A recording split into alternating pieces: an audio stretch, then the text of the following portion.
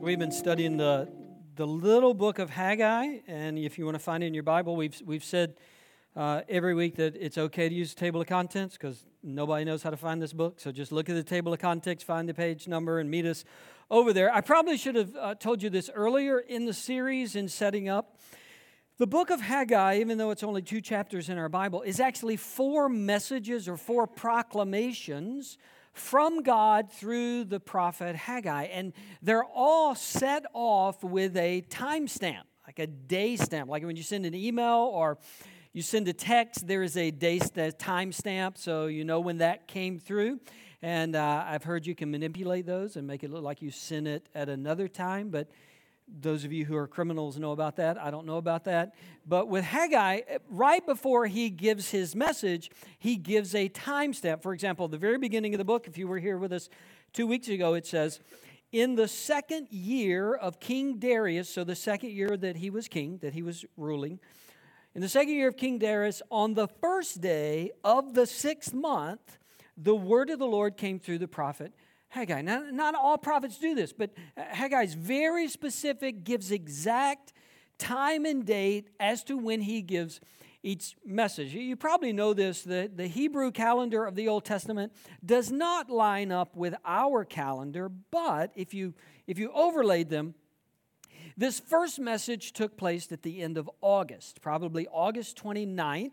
Is the day that he gives this first message. And we covered half of the first message in week 1 and then the second half and the second message in week 2. The second message actually starts in chapter 2. So message number 1 is all of chapter 1, August 29th. Message number 2 in the 2nd year of King Darius on the 21st day of the 7th month, which would have been 6 to 7 weeks later from the first message. So now we're mid-October when he gives the second message. We're going to look at the last 2 messages, which begin in Haggai chapter 2, verse 10 and verse 20. Those are where the 3rd and 4th messages are. Interestingly, they happen on the same day. God gives 2 messages, proclamations, on the same day, and it is the 24th day of the 9th month in the 2nd year of King Darius, which is mid-December, quite possibly December 18th. So Haggai's giving this message. Everybody's all decorated for Christmas. They're singing Christmas carols at this point, making their nice list, and I'm just kidding. Christmas hasn't happened yet. So I was just seeing if you were awake, and no, you are not awake. If we had talked about their decorating, some of you would have gotten mad anyway because it's not Thanksgiving yet. And I know how you are. Thanksgiving actually hadn't happened either when we get here. Where we are, we're 500 years before Jesus is born. So that's Christmas. We're 500 years before the first Christmas, and Haggai is giving his 3rd message in the middle of our December, around December 18th. This is how he starts. On the 24th day of the 9th month, in the 2nd year of Darius, the word of the Lord came to the prophet Haggai. This is what the Lord Almighty says. Ask the priest what the law says. If someone carries consecrated meat in the fold of their garment, and that fold touches some bread or stew, some wine, olive oil, or other food, does it become consecrated? The priest answered, no. So message number 3 starts with audience participation. Haggai is asking a hypothetical question related to consecrated meat. You were all talking about consecrated meat just this past week, I'm sure. No, consecrated meat is not really something practical that we talk about. There's not even really a good practical analogy for us. So let me summarize it this way. In the Old Testament, God commanded that his people make certain sacrifices for their sins at various times throughout the year. You were supposed to bring a sacrifice at certain festivals or bring a sacrifice when you disobeyed God. You could not bring any old thing that you wanted. You couldn't bring whatever was left over around your house and give that to God. You You couldn't collect all of the things that you didn't want. It wasn't a garage sale, okay? It wasn't, let's find all the things we don't want and give it to God. You couldn't scoop up roadkill on the way to the temple and say, okay, here's my thing, God. I'm really sorry that I sinned. God was very specific about the sacrifice that you were supposed to bring. It was to be the first. It was to be the best. It was to be, the Old Testament uses the phrase, without blemish. In other words, it couldn't be the sick lamb or the sick pigeon or the one that was about to die. It had to be your best. Then that sacrifice had to be blessed and prepared by the priest. So it was consecrated. It was set apart for God from what you owned because of your sin.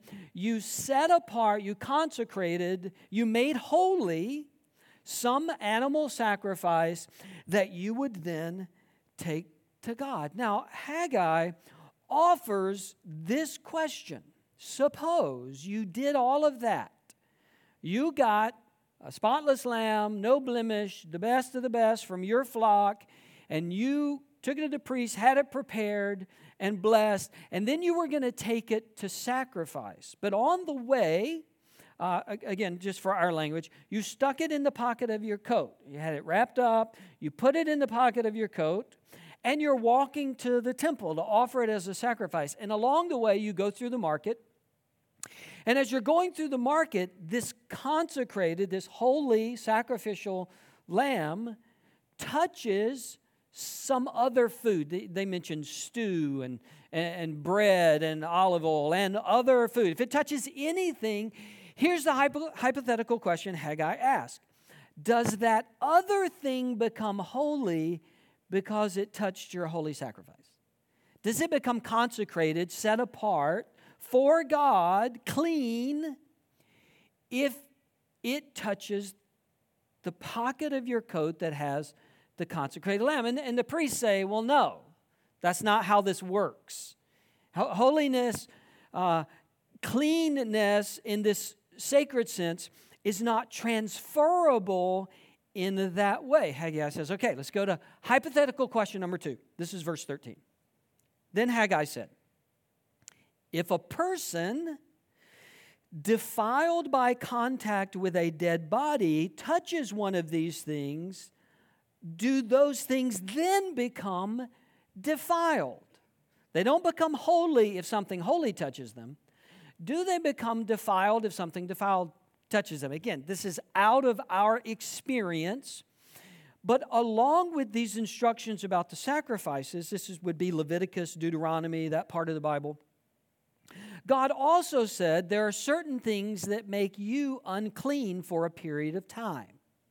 There was a range of different things.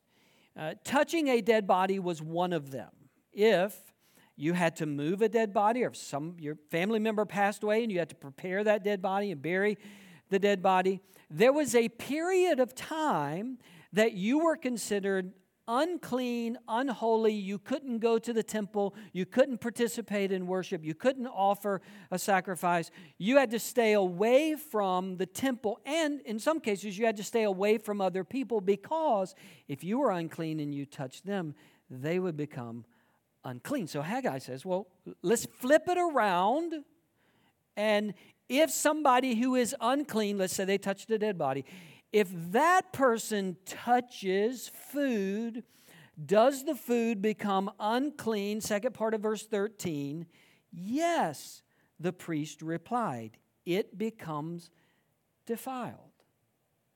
So, a holy something can't touch a defiled something and make it holy, but a defiled something can touch a holy something and make it defiled. Let me make a big general broad statement, and then we'll break it down.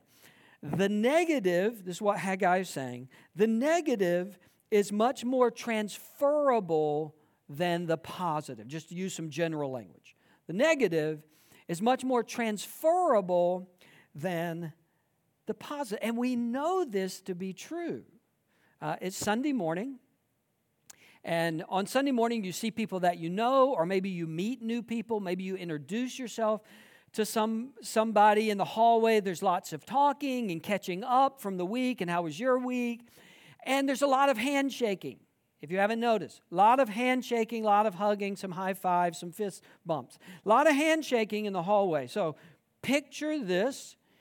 You have washed your hands, or you use the little hand sanitizers we have, right? The little squirty things. And you got all the germs killed, and you're all clean, and your hands are freshly washed. Somebody you know comes around the corner. Unbeknownst to you, their hands are not clean. And I will let you decide how their hands got not clean. That's your part of the story. Use your own imagination. For in some way, they have germs. You don't have germs. If you shake their hand, not knowing about their germs, does your cleanness transfer to their dirty hands and make their dirty hands clean? Audience participation time? Okay, good. Does their germy, dirty hands transfer to your clean hands and potentially make your clean hands germy? Yes. It's a very simple analogy that Haggai is making.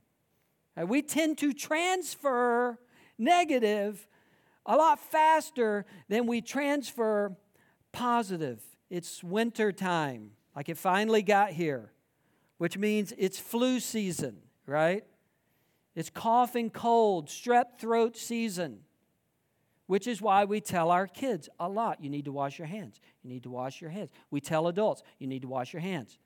Be sure you wash your hands. When you come out of the bathroom, wash your hands. Don't touch your face. Keep your hands away from your eyes and your mouth and your nose and your ear. Keep your hands away and wash them a lot, because we know which way things get transferred. It's why schools have a policy. You must be fever-free for 24 hours before you send your kid back. Your kid must be fever-free. Why? Because they know that if you have 25 kids in a classroom and one kid is sick, he is not going to catch the health from the other 24, is he? They're not going to transmit their health to the one sick kid. The one sick kid is going to transfer their germs to everybody else in the class. Teachers, I'm so sorry. It is that time of year for you. They love to share with you too, don't they? They love to bring their germiness and give it to you. Moms have never had a conversation like this. One mom has never said to the other mom, I know your kid is sick. Just send him to our house. Our kids are all well. He'll catch the well from our kids. He'll catch the health right off of one of our kids and won't be sick anymore. No mom's ever said that. Moms have said, don't send your kid to my house if they're sick. If they got a fever, I'm sending them back, because they're not infecting my whole house. This is the way it works. We don't infect each other with health. We infect each other with sickness. Health is not transferable. We don't talk about communicable health. We talk about communicable diseases. That's what's communicable. That's what we share. That's what we transfer. This is the point Haggai's making. You don't tend to transfer holiness. You tend to transfer uncleanness from one person to the other. Now, Haggai's not the first person to say this. God has been saying this since He founded His nation. Since the very beginning, God has been telling His people things like, be careful who you're in relationship with. Be careful what countries you make a treaty with. There are periods of time in the Old Testament God says, do not make a treaty with any other nation, because their germs are going to get in you if you do. Their false beliefs are going to show up in you. Do not intermarry with people outside of our nation. God gives this command. Be careful who you marry. Be careful who you're in relationship with, because unclean gets transferred. Now, God wasn't trying to create isolationists. That's not what he was doing. Certainly there are other places in the Bible, particularly in the New Testament, we're called to be salt and light and influence the culture towards God and influence other people towards God. But even in doing that, this is a good reminder that you're not always as strong at that as you think you are.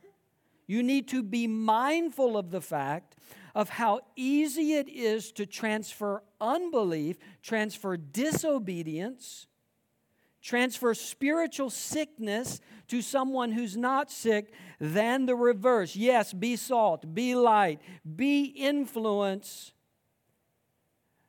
but be aware of the situation that you're putting yourself in. Just a side comment maybe, and then we'll move on. Some of us keep hanging around the sick thinking that we're going to get well. Just a side note for somebody here. Some of us keep hanging around the sick, and we've convinced ourselves we're going to both get better. We're going to wake up. Everything's going to get fixed. We keep hanging around people who are pulling us away from God and the things of God, and we keep telling ourselves, we're both going to be all right. We're both going to get well. And that's probably not going to happen. The closest relationships in our lives, we need to examine carefully. The person we're dating, the person we're thinking about marrying, we need to examine those relationships very carefully because Haggai is right. We tend to transfer predominantly in one direction. Now, the unbelievable part about Haggai having to say this is that the people of Israel are fresh off a personal example of this happening. They've just lived through this. If you've been with us, we're reading about 20 years after the nation has come back from captivity. Why did they go to captivity? Because they allowed false gods in their land. Because they allowed people who believed in false gods. They intermarried with people who believed in false gods. They made alliances with nations who believed in false gods. And this so infected the nation that at one point God allowed judgment and punishment. The nation was destroyed. Everybody was carried off into captivity. And now some of them have been back for about 20 years and they're already forgetting this. They're already forgetting what they just went through. Now in verse 14, Haggai makes it personal. Not just a hypothetical, not just consecrated, not consecrated, clean, not clean. Haggai makes it personal in verse 14. Then Haggai said, "So it is with this people." We're back to that language. This people, and this nation in my sight, declares the Lord. Whatever they do and whatever they offer is defiled. Haggai gives this hypothetical. They answer. Got the answer right. They're feeling good about themselves. And then Haggai says, the problem is you're all infected and you don't recognize it. There's a disease in your heart and you haven't seen it. You're not waking up to it. So as a result, everything you're touching right now is becoming unclean. And if you were one of the people listening to Haggai say this, I would have to imagine at least one of your thoughts would be, we've been working for 3 months. You told us to build the temple, we're building the temple. You told us to get started again, we got started again. We've been bringing trees out of the woods and cutting them up. We've been making this temple, and you're still not satisfied? The problem was, although they were doing what they had been told to do, there were still problems on the inside. There was still a lack of genuine faith, passion for the things of God, being in love with God. There were still other things that were pulling at their attention. And so even though they had been doing some good things, Haggai has to circle back around and say, here's the problem. It's your heart. God is always concerned about the condition of our heart above everything else. God's always pressing not to, did you put the bricks in the right place? Did you cut the trees down? Did you do this and do that? God's always pushing beyond that. Nothing wrong with those things. But those things have to be an overflow of what's happening in our heart in love and commitment and passion to the things of God. And Haggai says it's just not there. Your heart isn't alive to the things of God. And building a temple doesn't change that. As a matter of fact, Haggai is saying, even as you're building the temple, you're defiling it because your heart's not right with God right now. You're transferring your sinfulness to the temple that you're building, and you need to get right. Verse 15. Now give careful thought to this from this day on. Haggai's drawing a line in the sand. Okay, you've started to obey. You're moving in the right direction. God wants all of you from today. And then he interrupts that thought to remind them what their life was like when they were just sort of living for their own comforts and their own pleasures and their own goals. Haggai says, don't you remember how unfulfilling that was? How you weren't satisfied, how you thought you were getting ahead, but you weren't getting ahead, and life was frustrating, it was hard, and it was tiring, and I wasn't letting you be successful. Remember what that was like? I don't want you to live there anymore. And then after he finishes that sort of parentheses, he picks right back up in verse 18. From this day on, from this 24th day of the 9th month, give careful thought to the day when the foundation of the Lord's temple was laid. Give careful thought. Is there yet any seed left in the barn? Until now, the vine and the fig tree, the pomegranate, the olive tree have not borne fruit. From this day on, I will bless you. From this day on, everything needs to change. And I like the way he stuck the date in there. The 24th day of the 9th month. It would be like him saying today, from this day on, from November 17th, 2019, things have got to change. Sometimes it helps to have a line in the sand, a fresh start, a new beginning, a stake in the ground. That's what Haggai's calling for. From this day on, November 17th, 2019, this has to change. Not subtly change, not maybe change, not I'm going to think about it changing. Things have to be different. And maybe there's a couple of us, and that's what you need to say today. You need to join in what Haggai is saying. And there's some area or areas of your life where you need to say, from November 17th, from this day, it's changing. I'm not going to try to change. It's not going to maybe change. I'm not going to sort of change. This is the day for me where everything starts over. Maybe it's giving your life to Christ today. Maybe you've been thinking about that. You've been putting that off. You've been wrestling with that. You've given all kinds of excuses, and today's the day. From this day, I'm following Jesus. I'm committing my life to Jesus. I'm receiving forgiveness that Jesus bought me through the cross. I'm living for Jesus. From this day forward, I'm not going to live for all the other things of this world. I'm going to reprioritize God above everything else in my life. I'm going to live for Him, not just on Sunday. I'm going to live my whole life for Him from this day forward.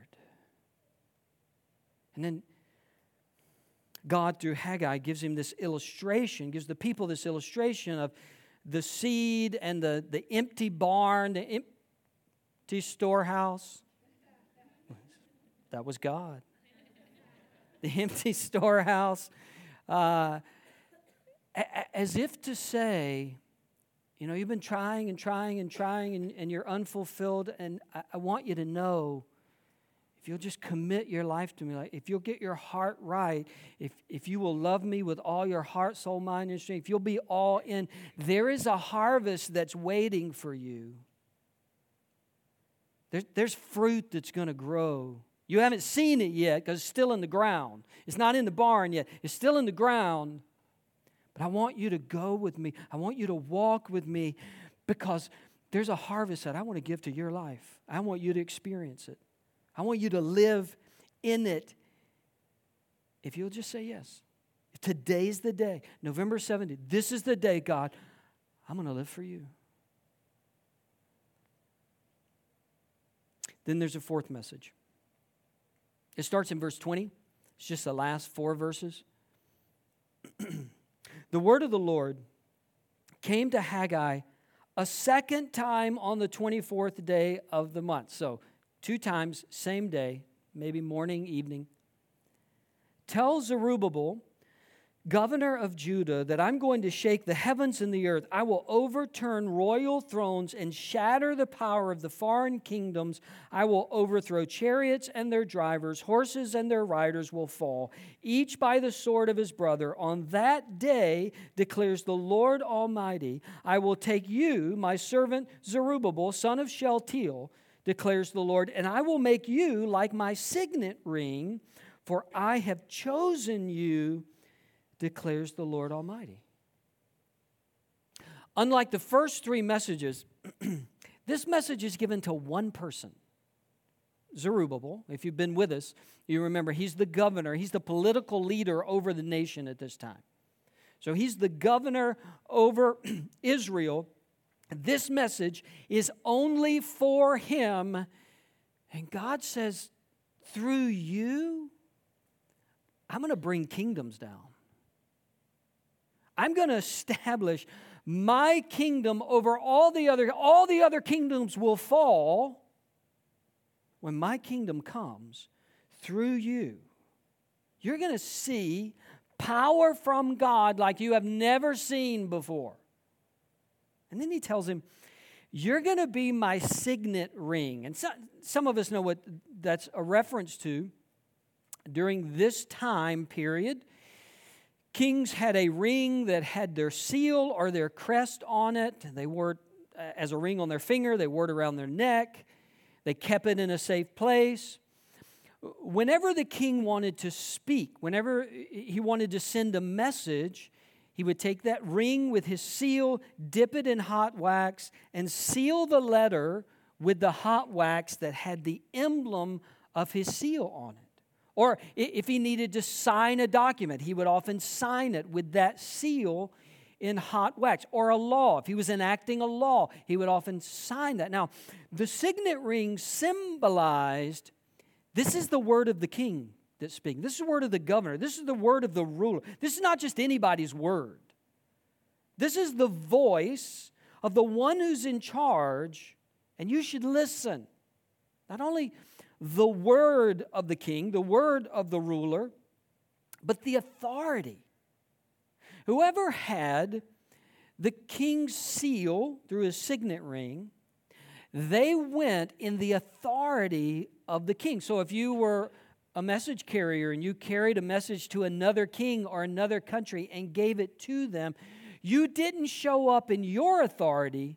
You showed up in the authority of the king because you had the imprint of his signet ring. God says to Zerubbabel, it's going to be you. You're going to reign in power. Kingdoms are going to fall before you. Your authority is going to go forth into the world. Now, the problem is, historically, we have absolutely no record of this ever happening. We have no historical record. The Bible doesn't tell us. Extra biblical writings, history writings, don't tell us how this got fulfilled. As a matter of fact, not long after the prophecies of Haggai, Zerubbabel kind of disappears off the page. He shrinks back into obscurity. We don't hear any more about this particular guy that was supposed to have all this power and supposed to speak with authority and have this voice and this word, and kingdoms are going to fall. We don't hear anything about it. We don't even know how his reign ended. Did he step down? Did he get removed by the Persians? We have no clue. He just disappears off the page after this prophecy. But maybe the prophecy wasn't specifically about him. Maybe God was going to do something downstream from Zerubbabel, and that's what he's referencing in these comments. Maybe this was a prophecy that was going to be fulfilled later in time. In Matthew chapter 1, the New Testament begins with this long genealogy. Really interesting people in this genealogy, interesting characters, men and women, and rulers and prostitutes, just a weird mix of people in the genealogy in Matthew chapter 1. It's broken into a couple of segments, and most people think it's kind of a representative genealogy. It's not every single generation, but it's a representative genealogy from Abraham tracking all the way down to Joseph and then Jesus. This is Matthew chapter 1, verses 12 and 13. After the exile to Babylon, so that's the section of the genealogy we're working with. After the exile to Babylon, Jeconiah was the father of Shealtiel, which should sound familiar. Shealtiel, the father of Zerubbabel. Zerubbabel, the father of Abihud. And then if you keep reading, it ends with Jesus. Luke chapter 3, very similar genealogy from Adam, this time tracing the sons of each generation. Luke chapter 3, in the middle of this genealogy, the son of Joanna, the son of Risa, the son of Zerubbabel, the son of Shealtiel. A kingdom is coming before which all other kingdoms will fall.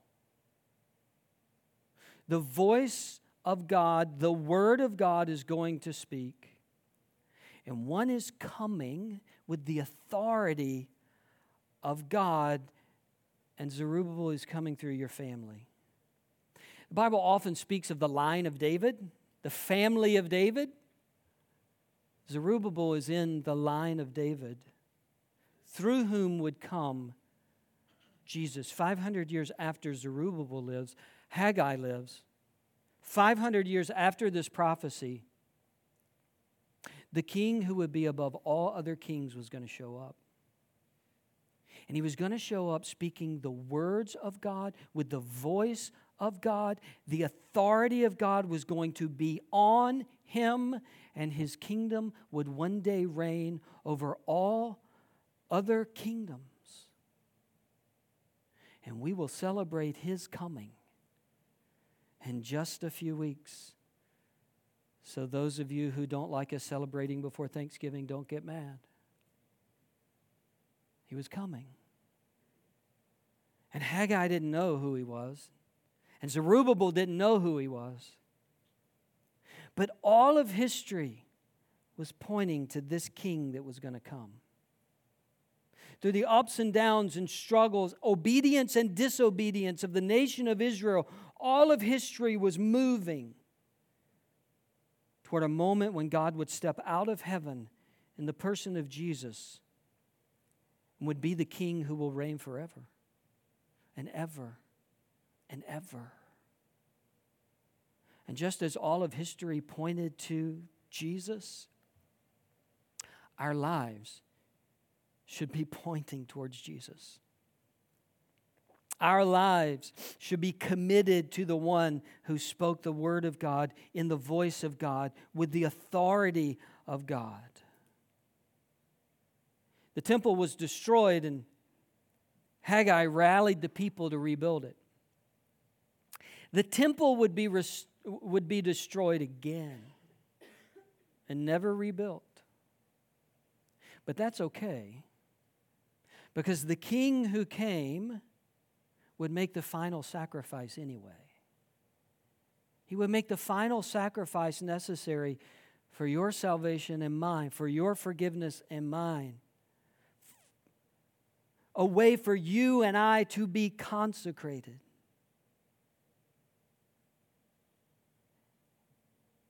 You see, maybe in kind of the opposite way of Haggai's hypothetical questions. Whoever the holy Lamb of God touches, He transfers His holiness to. And any sinner who reaches out for the spotless Lamb of God, His Son Jesus, our sin got transferred to Him. He took it for us and gave us His righteousness